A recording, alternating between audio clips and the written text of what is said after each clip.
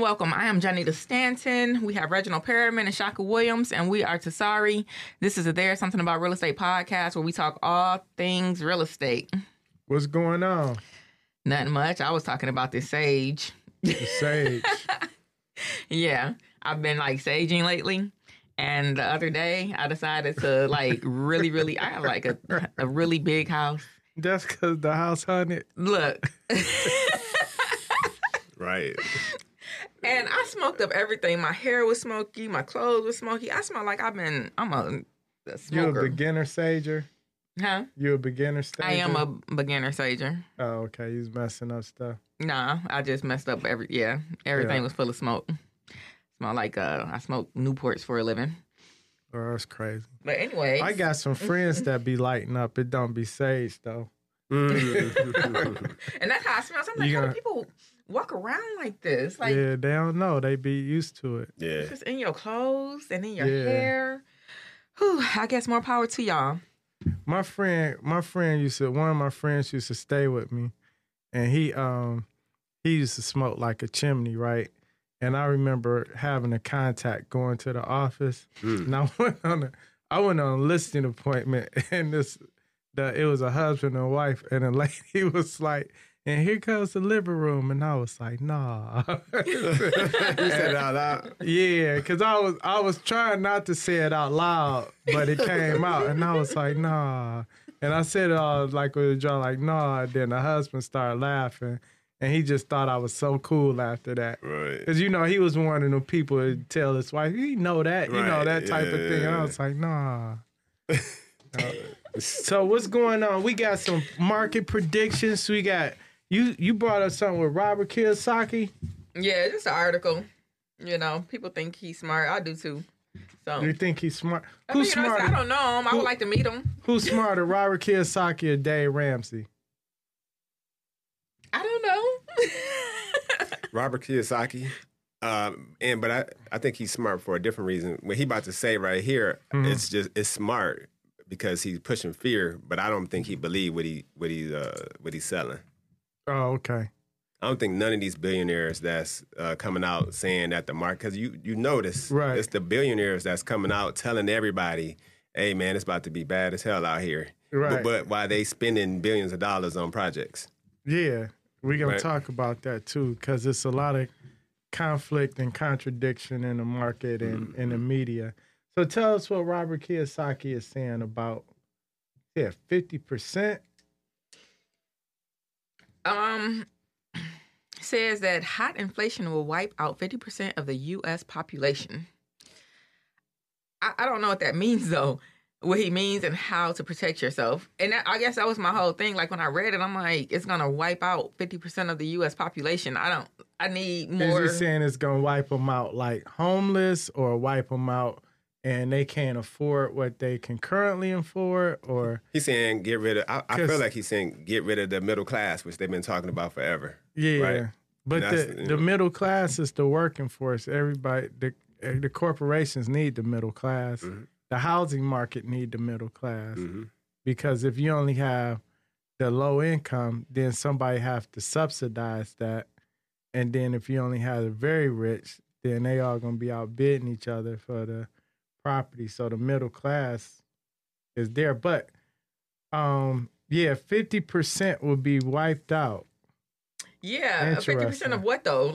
It's saying population. In my mind, I'm reading this, and I know we're naming this, the sky is falling. I'm like, okay, what I need to be watching out for. I feel like I'm about to die is what it makes me feel like, honestly. So I'm wondering, what does this make other people feel like when they read this? It sounds like a zombie apocalypse movie or something. 50% That's what it sounds of the like. population going to get wiped out. That's why I said he's smart, because he knew how to grab your attention. Right. But, yeah, I think what he's talking about is, so, yeah, Reg, you're right. But he's saying, so middle class, the working class, used to be able to go on trips, live in a decent area. You can probably send your kids to private schools if you wanted to. Right. Drive certain cars. And he's saying, I feel like he's saying that's going to go away with inflation because, the first thing that's going to go away is trips probably. Right. But you're gonna start people. they're going more instead of to private schools. They're going to charter schools because they're free. Right. They're just certain luxuries that that people that were considered middle class can't afford anymore. So now they're inching down towards the lower income, the people that weren't able to do that anyway. Or will the products and services adjust to that middle class income? No, so that's what the inflation because inflation will have to correct itself. Because if I'm what middle class car, if I'm selling Tahoes, right, at X amount of dollars, and right now the middle class can afford them, and that's a large percentage of my consumer. And the people in the higher class are not necessarily buying this vehicle. When the middle class starts pulling back, the next model of Tahoe needs to be affordable for the middle class, right? So at some point in time, the market will always correct itself to serve whatever market niche it is. So the producers in the market, the manufacturers, or the people providing services have to look at their market, because if you say the middle class is losing to inflation, then I have to readjust my products and services because I still need that base. Well, that's what the government is hoping.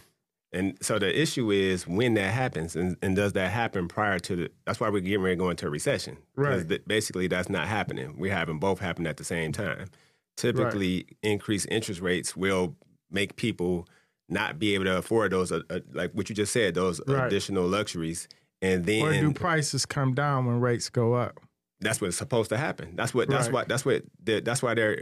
the feds are increasing interest rates right now. But prices are still going up. But they're still staying up. You know what I mean? They're not going back down. So that's why we have a recession getting ready to happen. So yes, eventually something's got to happen. So either one of the two. Either the government is going to have to go back down on their interest rates, or like you said, people that are selling goods and services are going to have to adjust their price. It's a matter of who breaks first. So we like the middle class is like in between a war between the government, which is, like you said, subsidizing the lower income, and then the very rich, right? And we in the middle of the fight. Or anybody that's not very rich and that's not low income is just sitting here waiting to see who gonna win the battle. Is the government gonna break first and go back down on interest rates? Or is the people with the goods and services going to start dropping their prices? We're not seeing that happen right now. Interest rates dropped like a point over the last week. Yeah, but we're talking about long term. Term. So we all know, because a lot of projections, people have been saying in the first quarter, we're going to get back down to the 4s. I've been hearing the opposite. I've been hearing it's going to go up to down near 10. I think the people that get hurt the most when the market is shifting, and I don't care what industry it is, I don't care, it's the people that are just completely unaware of what's going on and not managing their money and their finances.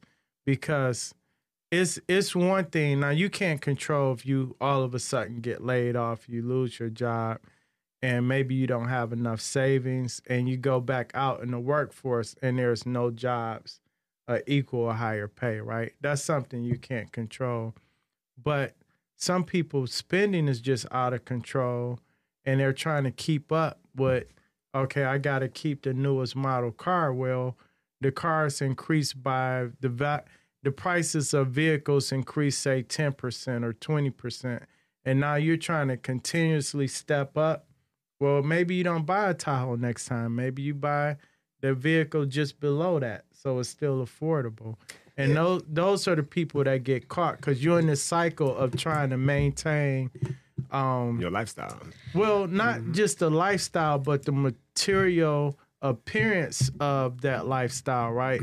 Instead of saying, okay, this is my budget, this is what I can afford. I don't have to look like I'm middle or upper middle class, but my pockets say I'm upper middle class. But that's the point, though. So I'm sorry, Johnny. That's the point, though, is with the interest rates increasing. Right. So now the cost of living is, to buy a house or to live, whether you're renting or buying, has increased. The cost to lease or buy a car has increased. Right. Gas is increased. Food has increased. You get what I'm saying? Or do you just adjust? So maybe you wanted to buy exactly. Now you got to adjust down. though. That's the point. You're adjusting down. So you can't do what you used to do. Your lifestyle has changed and actually been relegated to being you basically living like you low income. So if I was buying in Farmington, right? Last year, for whatever reason, I didn't buy in Farmington. Now I can't afford to move to Farmington because prices went up, interest rates went up. And I go to a different area that's not on, so you talking A level, B level. So maybe I go to a B level area, right? If I'm not the only person that has to do that. So if we all go into the B level area, now that becomes the new Farmington. Yeah, that's how you get rid of the middle class. Yeah, you're describing exactly what he's talking about. Right, but you didn't get rid of us. We're just here now instead of here. All of this, none of this is about like investments. This is all like the cost of living plus like entertainment expense. It's stuff that's not gonna produce a return. Cars, eating, clothing, like none of this stuff is going to produce a return. So yeah, we may have to cut back on those things. But I feel like one of the things that they're highlighting is, all right, we need to think about where we are investing the money. So one of the things in the article they talked about is like, okay, people who pay into a pension, that's great. I mean, not a pension, that went away, but the 401ks. Right. So if I'm spending my money there and then stocks are heavily decreasing, now I no longer have a retirement because I'm paying into this 401k where my stocks are decreasing.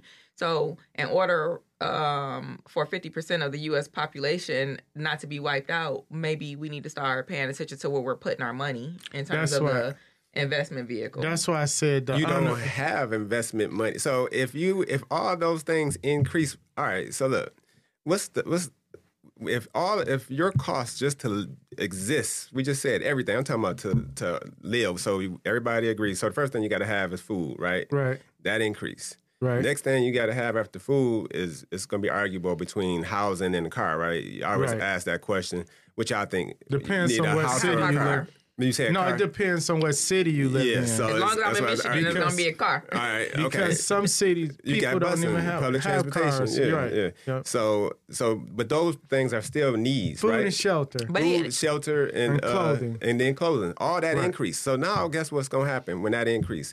First of all, you was barely able to contribute to your 401k, right? So that's that's gone. That's a luxury. I'm buying cheap. I know. I mean, but those contributions are before anything is taken out. So why would it? The only reason why that's gone to me is because it's not reliable right now. No, it's gone because you can't afford to. So you have to pay money into that to get that. So if you don't, that's your additional money after you. So let's say if you don't have enough money left over to even put into invest in that type of thing. Yeah, that's not even. That don't even exist. Go from investing 20% before taxes to investing 10 or 12% before taxes. You can't because so if you look at the cost of living and how that's increased, you don't have it no more. It's not there. You don't have any, you was barely able to contribute before. Now, with the cost of living increasing, you don't have any additional money to contribute to your mutual funds. I thought the wages were increasing because they couldn't get people to work. No, so the wages are increasing. So that's another fight. So we'll be fighting about something else different. So it sounds like there's a time period where inflation is outpacing wages, and the wages have to catch up to inflation. And we're there now to correct that. Yes. Right. But it still goes back to people being aware. So if you're living check to check and you don't have enough money to invest or put away for even savings, right? Then these increases before your wages increase are going to wipe you out, like what the article says, right? Because if I was paying, $1,500, now it's $1,700, and I was already check to check. But how many pair of J's did you buy? We're not talking about the people. We're not talking about the people that bought the J's. We're talking about. I'm specifically commenting because he just said something in particular. Yeah, so those people that's middle class that he's talking about, those aren't. So those people with that mindset that you're talking about are normally going to be lower income. I thought we were talking about all of it. So we are. He just said something about it went from 1,500 to 1,700. So my question is not necessarily about the J's. It could be J's, Alexander, the trip that you're getting ready to take. It could be the shirt that Robbie Kiyosaki decided to spend his money on. So what my question is, why aren't people pulling back on some of the spending? We just said, so if you hear what I just said, you can't bring an outlier in. So everybody is not ignorant with their money. So, and a lot of middle class people are not. You know what I'm saying? Like we can't keep pushing the narrative that the only reason this is happening is because they're frivolous with their spending. That's not necessarily the case.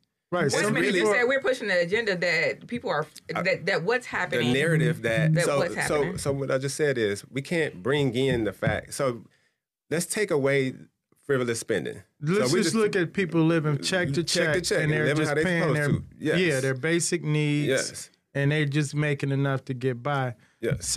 The reality of it is, if you was paying $1,500 and your rent increased to $1,700 and you can no longer afford it, you need to go find somewhere else that you can afford. So now you're going to go back to... That pushes you down to a different area, but everybody else that's in your same situation is coming down with you, which means that area is going to eventually look like the area you was in because you brought all the people with the... You see what I'm saying? I do, but that's not a quick fix. So, for example, there's a difference between... It's not a quick fix, but that's what happens in the market. So when you're talking about this, where these people that's going to move, you're talking about people that are purchasing right now or people that are renting? Renting, both. So you look at, let's take Detroit, for example, right? The people that couldn't afford Boston Edison, they went to the North End, right? Or the surrounding areas. Now look at those areas, right? Those people that were there, they got priced out of one area, so they all went to another area, and now that area values is high. New people trying to come in can't afford it, so now they got to go to the next surrounding area. But that migration of people that got priced out went to another area. Now that area has come up to a standard of what those people were used to when they were staying in the Boston Edison. So that's what I'm saying. So are we actually talking about a price? Because in every situation, it's not because they was priced out of it. It may have been because they wanted to have equity. Yeah, that too. Yeah, that person did it on purpose. They chose that. But that's all part of it being affordable, right? A good investment decision, and it's affordable. So I couldn't afford to do that in Boston Edison based on my income. So I have to do the next best thing. But the same way I'm thinking, there's tons of other people that's in my same income bracket that are going to make the same decision.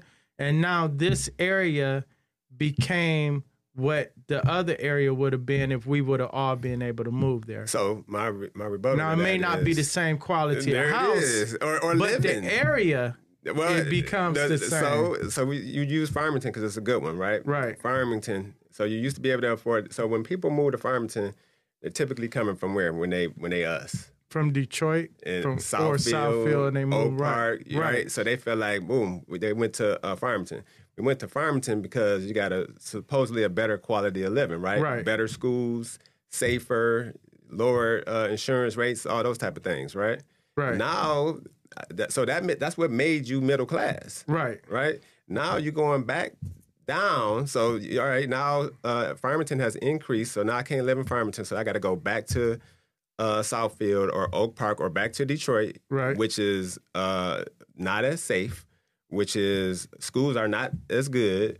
Right. So basically your lifestyle has changed drastically. I hear what you're saying. Like maybe how long do you think it's going to take for them to change around the city of Detroit? So let me you using that example, let me give you another example, right? So we all know what Royal Oak was 15, 20 years ago, right? Royal Oak started coming along, and then all of a sudden, bam, like I can't afford to even touch Royal Oak. I'm talking about for a person in a certain income range, right? It just became unaffordable. So they said, oh, I'll go to Ferndale. And then Ferndale started attracting all the same people in that same income class who could no longer afford Royal Oak. So now Ferndale is affordable to those people, but then the new people coming in because inflation, Ferndale's overpriced. The new people coming in making that same income can't go to Ferndale. So guess what they started doing? They started going to Hazel Park. But the point I'm making is, look what Ferndale is now compared to what it was before the people in this income range came in. Look what Hazel Park is now. So all you did was, okay, we can't afford to go there. We're going to go here. And it ended up being somewhere where people in this income range could afford. And it changed the dynamic. You just started a different way. But it's the same thing happened. So, the people that were in Royal Oak got pushed down. Right. The people in Ferndale got pushed down. Then the people to Hazel Park, and the people in Hazel Park got pushed down. But you get what I'm saying? And but what I'm saying is it changed Hazel Park, it changed Ferndale, and eventually every market will catch up and adapt to the people that can afford to be there. So how do these... So I'm trying to figure out how this conversation is impactful in terms of... And, what's going on with inflation and that wiping out 50% of the population. Because you're not wiping them out. You're just putting them in. Everything will adjust so that it may feel like people are being wiped out. So, okay, 30% of the people can't afford to take a cruise anymore.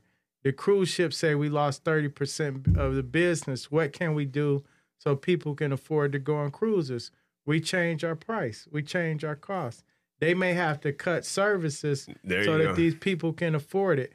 It's just going to be a temporary shift before the market corrects itself, because we still need that middle class to be able to do what they were used to doing. It's just at a lower cost. Because you want to respond to what he just said, right? So you just said, so they're going to cut their price. When they cut their costs, or their price, they're going to cut the amenities that you get for that service. Right. You know what I mean? Like, it's just like when we go to these restaurants right now and our service sucks. You know what I mean? Not because they necessarily have bad service, because they can't afford to employ all the additional people that they had, all the additional servers and things that they had. So you lost a quality. You know what I'm saying? There's a quality of life that's lost there. Rich people are still going to enjoy theirs. Middle class people are losing their quality of life in every facet, no matter how you slice it. Their quality of life is what I'm saying. Yes, it is. Your quality of life is getting wiped out. It's going away. So listen, middle class. We just in this situation here. But eventually, wages will have to increase. That's hopeful thinking. We hope that it does. No, it always does. It always does. No, it has not. Listen, it always catches up at some point in time. So you went from being able to put money in your 401k for retirement. Now you cannot anymore because you can't afford it. Then you went. Let's go. Let's say vacations first. So vacations are gone. Quality schooling is gone. 401k and the retirement is gone. Right. That's wiping out. That's wiping you out. That's getting rid of the middle class. That's pushing you back down. Everything adjusts at some point in time. So how do you adjust? But we're talking about not being able to contribute to these areas, and this is talking about, I think, something different, because he's saying that you can't put the money in the 401k. Is that the 401k is not going to continue to produce an income. But you can't put it there anyway. Don't matter. You ain't got no money to put towards it. So what Shaka is saying is the person living check to check that never had money to go in there. You saying people that can afford to put money in their retirement accounts suck, and they're going to lose a portion of their retirement savings or retirement investments or whatever. That's going to wipe them out as well. My question through all of these conversations have been, well, what are you going to do if, you're saying real estate sucks, and now you're saying the stock market sucks? It don't suck. We're not going to be able to. She's saying that's what we're not going to be able to yield a return or have any type of quality of living in these areas. So my question is, well, what do you do then? Mm-hmm. I think so. You can't say real estate and the stock market suck if they're still investing in it, right? Because most of the people that are telling you that, but they still invest in it. Exactly. It may suck at the time. Like when stocks go down, people, if it's a good value stock and the stock price go down, people buy more of it, right? Right. It's all about knowing when it's timing, it's decision making, and it's understanding finances. And it's decision making, and that's why I brought up so yes, sorry, it's not. It's a funny comment. It's an environment in which I'm privy to. We like to spend money on things that are not necessary. So when you say decision making as being a part of it, that means that some of those, we're going to cut back on some of those things. All of us don't like to spend our money on that. And so that goes back to what y'all just saying. We're not talking about people living check to check. We're talking about people who had the excess money to be able to contribute to their 401ks and their mutual funds and investing, period. Right. They don't have that money available anymore. Period. Yeah, it don't matter if the market's if it's suck or not. They don't even have it available to them to. It don't matter if you have another vehicle for them to put it in because they don't have the money to be able to put it in. But now we're being contradictory because we just said that we're still eating, we're still shopping, we're still traveling. We did not. We did. No, we did not. We just we just talked about the necessities for you to live: food, water, clothing, housing, gas in your car. We ain't even got to vacationing or anything. That's been gone. You know what I'm saying? So we talking about people when they pay for those items right there, which is what the basic needs for everybody, I think. Then once you pay for your basic needs, you have no additional money to do anything, let alone invest. So you know what I'm saying? Investing was so the way that those people here. This is the best way I can say it. The way that those people were able, that had the money to be able to invest, is because they were doing the right thing. That's why they were able to put their money in 401ks and invest in real estate. Now they don't. It don't matter if they're doing the right thing because they don't have the additional money to be able to do that because inflation has taken all of it. But at some point in time, in order for employers to keep good workers, they're going to have to raise wages to keep up with the cost of living. So it will adjust and get people back into where they can. If people are used to doing a certain thing or living a certain lifestyle, they're going to demand that their employers increase wages or they're going to look for other employment. Increased wages is not the answer, though. Increased wages only. So, okay.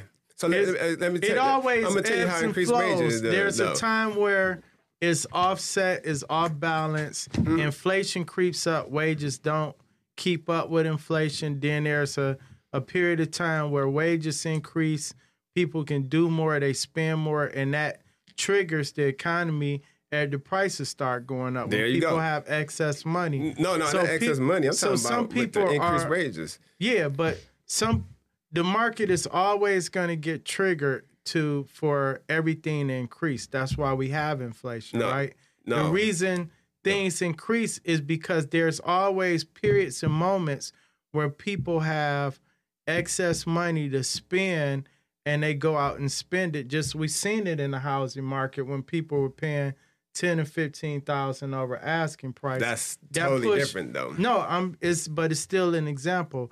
That pushed pricing up. It made the market more competitive. Now we're at a point where people everybody can't afford to do that now, right? Mm-hmm. So we're seeing housing prices not appreciate at the rate that they were. So the people that couldn't fight that fight and compete then, they're able to compete now, and their income hasn't changed. But they're not able to compete because they're still spending the same amount for housing. They may be getting less house. So they're not. That doesn't change that. Now, when you were saying increasing wages, right? So I'm a small business owner, right? Right. So if I have to increase my wages for my employees, right? So now I got to, in order to keep my profit margin, what I got to do? I got to increase what it costs me to go give you your good or your service, right? Right. So that's not a fix. That's not how you fix it. So, but there's still a time. There's still a time period when your employees, let's say your employee is paying $1,500 a month for rent, right? And their rent goes up to $1,700. You're not immediately increasing their wages, right? I wish that happened first. So no, remember, wage increase happened before all this. Wait, no, happened. I'm just saying, their rent goes up according to their lease agreement to $1,700, right? You're not immediately increasing that wage, right? But somehow that employee figures it out. They manage their budget. They rearrange. Well, they take away from their excess money that they were investing in. So they can still afford it, right? But at some point in time, that employee is going to say, man, I really like the lifestyle I had. They're either going to come to you for a raise or they're going to try to find employment elsewhere where they can make more money. Now, whichever one happened, they got more money now coming in income-wise, right? Now they can afford the lifestyle that they were used to, and they have it. Then, boom, other people are doing the same thing, but some people got excess money. Now, all of a sudden, the next year, rent goes up to $1,900. The cycle repeats itself, but for a period of time, they were able to live the lifestyle again that they wanted. That's not what happens. So your cycle is off because, so when you increase the wage, right, I had to increase my price. Look, I had to increase my price. This is a fact, though. Increase my price. When I increase my price, what happened? What you're supposed to do, right? You're supposed to stop. You're going to stop buying that good or service, right? Right. So now that person, that small business owner, is going to what's going to happen to them? They got to increase. No, they're going to go out of business. They're out of business. And when they go out of business, the individual who just got the rate increase, the wage increase, doesn't have a job. And the person who was, the other people who were getting the wage increases don't have jobs. And the person who owned the business doesn't have money and is not employing people anymore. Right. That's not the fix. But you know what I'm saying? The fix is that's not the fix. Go ahead. What you was going to say? That's the downside. But that's what happens. You got the small business. You got the big corporation. It's all one big puzzle. And inflation happens. Wages increase. Then wages increase. And people can afford things again, then inflation happens. It's just keeps going. So just understand this. So the big businesses are so just understanding why we have inflation, right? So we got inflation. Why? Because the big businesses weren't making their profit margin, right? Billionaires selling whatever they were selling weren't making their profit margin. Why were they not making their profit margin? But inflation also increased because of demand and people willing to spend money on certain But that's things. not what happened in this case, and we know that for a fact. No, but I'm just the demand is there. The demand to buy houses was there. The demand to buy every good and service out there was here. We got high demand. And it caused things to go up. No, that's not what caused things to go up. What caused things? That's what high demand don't cause the housing price. No, not so. I did not say that. Okay. We said in this instance here. Listen to what I'm saying. Y'all hear what I'm saying? So y'all have to hear me instead of trying to argue. So see what Robert Kiyosaki started. But you can't understand if you're talking. But I'm trying to explain it. But you're still talking right now. I wasn't. She's not talking. The fuck is you doing there? If you're not talking, you're talking. Oh boy. So listen. Right. So what I'm trying to explain is you can't say you're not talking while you talking. I wasn't. But you still talking. I just asked a question. Bruh. That's what we're doing on the podcast. I asked a question. But I'm trying to talk right now, and you're continuing to cut me off. Thank you. So the point is the big corporation. All they're trying to do, and what he's explaining, is get rid of all these people that y'all saying just got created, all these middle class or small business owners that were just created that are taken away from their profit margin because they found their piece of the pie. They want to get rid of their ass. They don't want that. You know what I'm saying? So what do? They have to suppress that. And I just explained to you how. Right. Yes, wage increase is going to have to happen.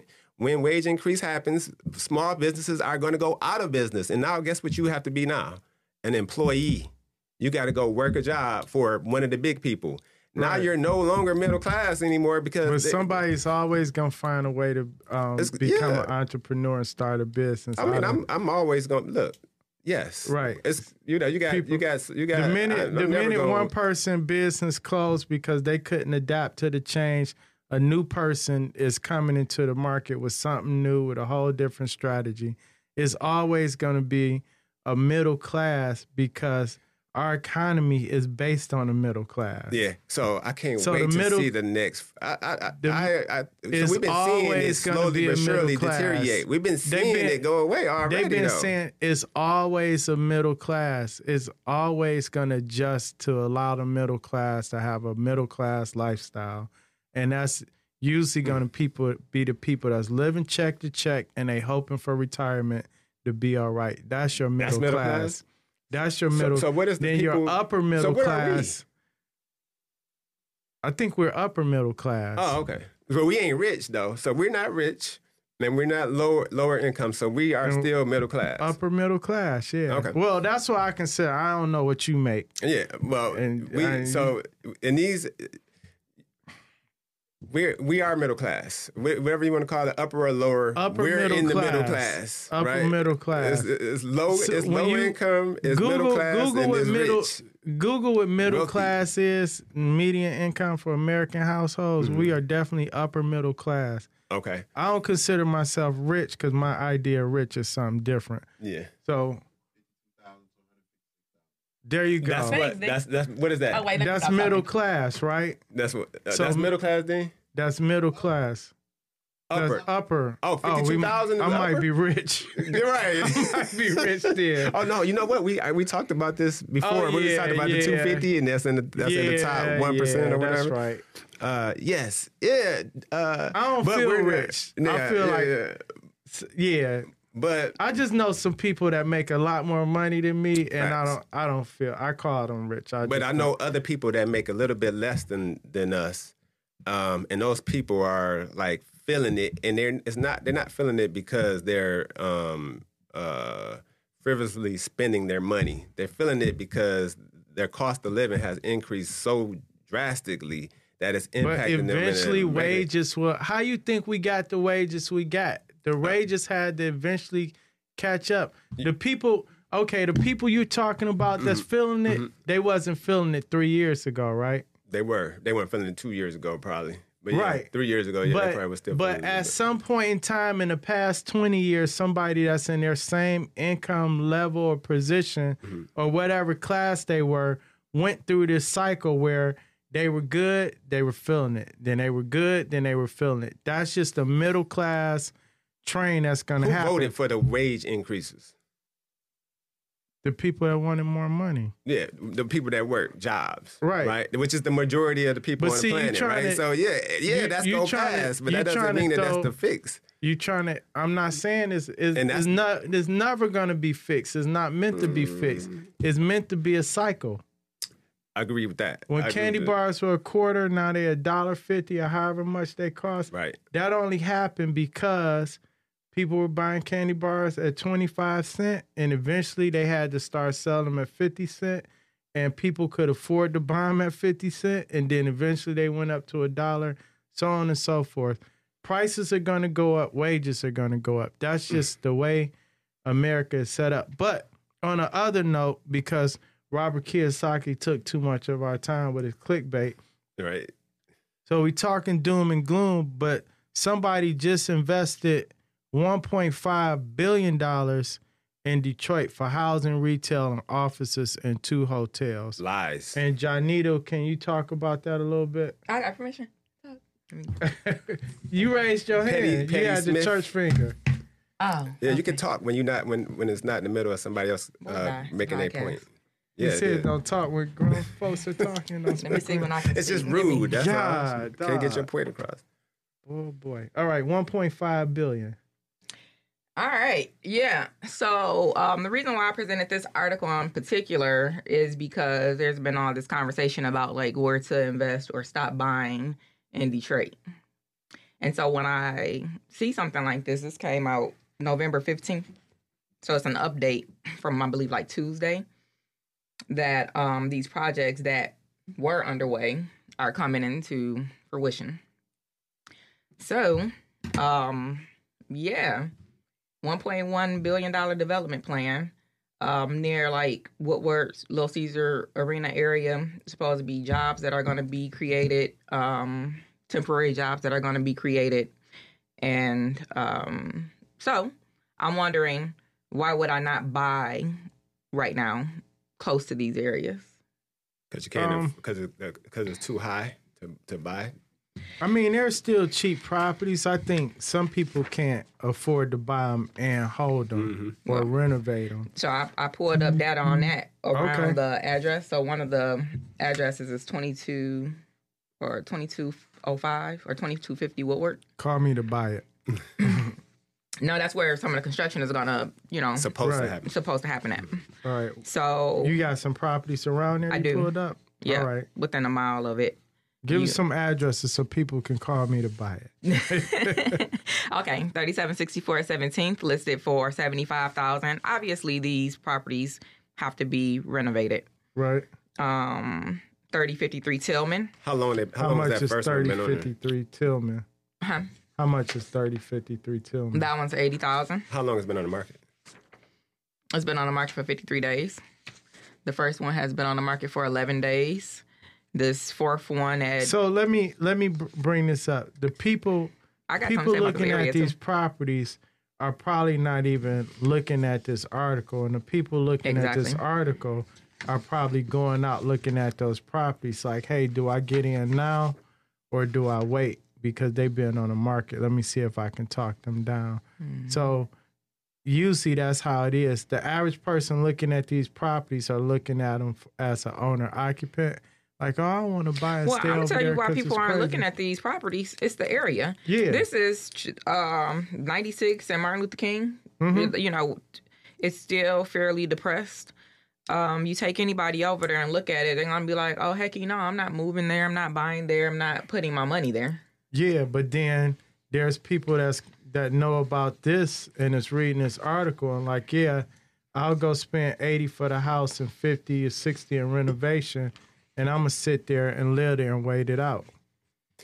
Yeah, it's a risk because if you read all that article, this has been in the making for almost a decade and very little movement has occurred. Right. So, like you said, you got to have the money to be able to sit on it or be willing to do what you just suggested, go live in the hood for 10 years, with no change. You know what I'm saying? So who has the type of money to do that? And what family is going to do that? It's a lot of them. Like if you ride through some of these areas that are, what you consider to be like Midtown or nearby, you have families that are moving in with their young children and they're occupying the space and there is changing. In these areas, they're knocking down the houses that can be renovated. They're doing community gardens. They're doing projects. Then... you have seen progressive change over time. Cass Corridor has taken a major changing. Even if you go down by Little Caesars Arena, with everything that they're doing in the city, like all this stuff takes time. So for somebody to come in and say, oh, there's been very little change, that's not necessarily a true statement. It's a fact. So if you read that article, it's a fact based on individuals that are in that area. So y'all gonna know a little bit better than me. So I can't argue with your knowledge of Cass Corridor and the certain areas of Detroit. However, people that in that article there, one guy in particular who has been there and has been to all these meetings and has been waiting on this change is saying they've been saying all this stuff, but nothing's been happening. So, and he's in the mix. You know what I'm saying? So I would have to believe some of what it is he's saying. And we've seen it. Yeah, we've seen some. It doesn't take that long either. When they want to make it happen, when they want to when they push the go button, it goes. You see, how long did it take them to build Little Caesars Arena? That shit was done quick. I think sometime when you look at the media, I think they put stuff out there to get more people activated and start talking about it, and then that makes it happen. Yeah, because I remember before Little Caesars Arena, any of the Mogo bikes, any of the new businesses coming in, before any of that stuff, they were talking about it, and people were saying the same thing, like, oh, well, when? Mm-hmm. Right. And then, no one's paying attention to, not no one, but there are certain people who are not paying attention to the steady change. So that's it. So here's the thing, right? Do you buy in the hood and live in the hood and wait based on speculation that it's going to change because of what you heard? Or do you buy in an area that you're more comfortable in and just live comfortable? I think that's subjective. That's gonna be like personal preference. But from an investment standpoint, no, I'm asking your opinion. My opinion is everything that I do is based around like my kids. Right. So yeah, I have a little bit of post traumatic stress, so I'm not gonna take my little ones and stay in a certain type of depression. Right. But I will invest my money over there and hold the property and wait. Okay, so for your primary, you're not going to do it, but for your investment, you will. Right. What about you? Neither. I wouldn't do it for neither. We haven't been doing it for either. Like I've bought a few for dirt cheap that I'm holding, but for the majority of this last 3-4 years, we've been flipping houses. So that's kind of counter. It's different than what we're saying. You know, we won't. I don't see any of us buying in these areas, holding on to those houses. And we're like a good portion of our income is from investing, right? And the majority of that portion of that investment has been from flipping, not buying and holding, right? Right. And why? Not having enough capital to be able to hold. Correct. Right. You know, but we're talking about past with us specifically. So the reason why I brought this to the table in particular in the conversation is because of the desire to hold. Right. So desire to hold in a very specific area, and then, you know, investors basically saying, oh, no, you know, you shouldn't wait. I mean, you should wait to buy. Mm-hmm. Wait. And so my question becomes, well, wait for what? And then... Exactly. And then my other question becomes, well, I see the writing on the wall. So why wouldn't I, if I want to hold property, why wouldn't I go over here into this area that's next to everything that's been, you know, because I've seen a lot of change. Right. Well, you just said why.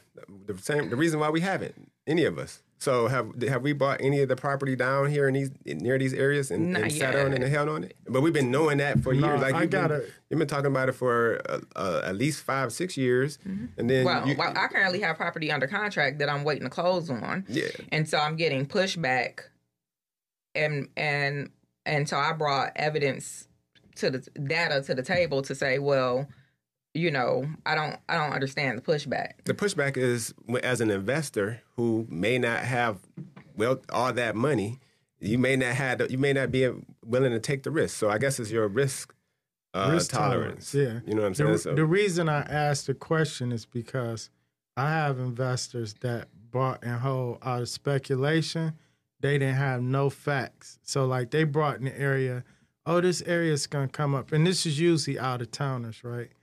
So this area gonna come up. I'm gonna buy and hold it. I can buy it dirt cheap in 10 years from later. So here's the reality. This is why it frustrates me. People don't understand numbers and math, right? They understand emotion. So let's say you buy a property, it's $20,000, right? And you hold that property for 10 years. Let's say 10 years. You bought it $20,000. You held it for 10 years. You pay taxes on it every year, $1,500 a year. You probably had to put $40,000 into it. And some people, they don't even rent these properties. They literally buy them and hold them when we say burn. Mm-hmm. So there's no income being generated. But let's just say you do get some income. So you're getting, you know, $650, $700 a month, because that's all the area would bear, right? So you brought and hold it. You got 60 in it. You're making some income. It's kind of paid for itself the time you rented the property. Now all of a sudden, the area is turning and the property is worth, you had 60 into it and the property is worth 180, right? 10 years later. Did you make money? Yes. But could you have made a lot more money with that $60,000 in a 10-year period? For sure. You see what I'm saying? Mm-hmm. So some people are so fascinated with, I bought it at this price, and 10 years later, it's worth this. Yeah, what was your true opportunity cost, right? You could have made probably 10 times that buying in another area with that same amount of investment or even a little bit more and got the same result. But people be so like gung-ho about, I'm doing this, or I'm bringing the area back, or I was the first one to start buying over there. Mm-hmm. And now, okay, you made $120,000 plus the rents you collected. But in the meantime, Joe Small over here that made over $1 million with his initial $60,000 investment because he brought where the areas were already hot, right? Now he could take his $1 million and go over here and buy the same properties. He's paying more for them, but he's still benefiting from that area's improvement, right? So people don't really look at numbers. They be speculating, and then they are caught up in the emotion of, I'm getting in early, or I'm buying an emerging area. That's what those articles are for, though. Exactly. That's what I'm saying. That's what that article will do to you. You will see that 1.5 billion development and imagine that that's going to happen. Right. But they're billionaires. I don't want to say they're purposely suppressing the area, but sometimes they buy it and they have the ability to, just like you just said, sit on it for 10 years and do nothing. And you bought thinking that something was going to happen based off of this news article, and it didn't happen. So when you buy in this area like this, you have to buy for two. One, you buying it for what it is right now, and it's a good investment, whether this happens or not. Mm-hmm. There's no guarantee this is going to happen. The economy can change, and they scrap all of this, right? Which they've done already. Yeah, is your property a good sound investment? If so, buy it. Yeah. Right? But this does help because if this comes about, you're going to see huge returns on that. And we've seen areas in Detroit where, okay, normally it would appreciate 5 or 10%, but it quadrupled in value. You know what I'm saying? So that does happen. But I'm saying on the grand scheme of things, you got to look at your initial investment and how long is it going to take for this to actually come and be a factor to where it's even going to matter. I wish I would have brought some of them properties down by Little Caesars Arena, right, and held them and still had them. But I would have only brought them if they made sense at that time, not speculating on what's going to come. Right. So anything that I'm talking about is always going to make sense at the time. And so my question is, what about the person who's using other people's money? They decide to use a burst strategy, that investor that put their money into with the other person's money, and they're getting their money back plus their return within 12 months' time. But see, that's a good risk. Yeah, but it's still a good investment for right then at that moment, and it has nothing to do with this proposed development. Exactly. The proposed development is just the argument of why buy and hold in the area. Right. And the proposed development is not, it's just, is more so to back up what has already taken place. I'm not talking about whatever happened here in Scrap. I'm talking about what you can see that is tangible that has already changed. So here's what I recommend investors do, right? If you're going to buy in an area and you're speculating and you think some things are going to change, one, is it a good investment for right now? Do the numbers make sense right now? Where can I cash flow this property at if I'm buying and holding? And can I just not go underwater and still make a decent profit, right? And under normal circumstances, will this property continue to appreciate in value, or most likely appreciate in value, right? But then if you're considering buying in that area because there's some proposed development or potential development, don't rely on just the media. Go look at the planning and development department and see what permits are being pulled. See what other major properties have been acquired. Did somebody buy a large bulk of land or a large number of parcels in the area recently?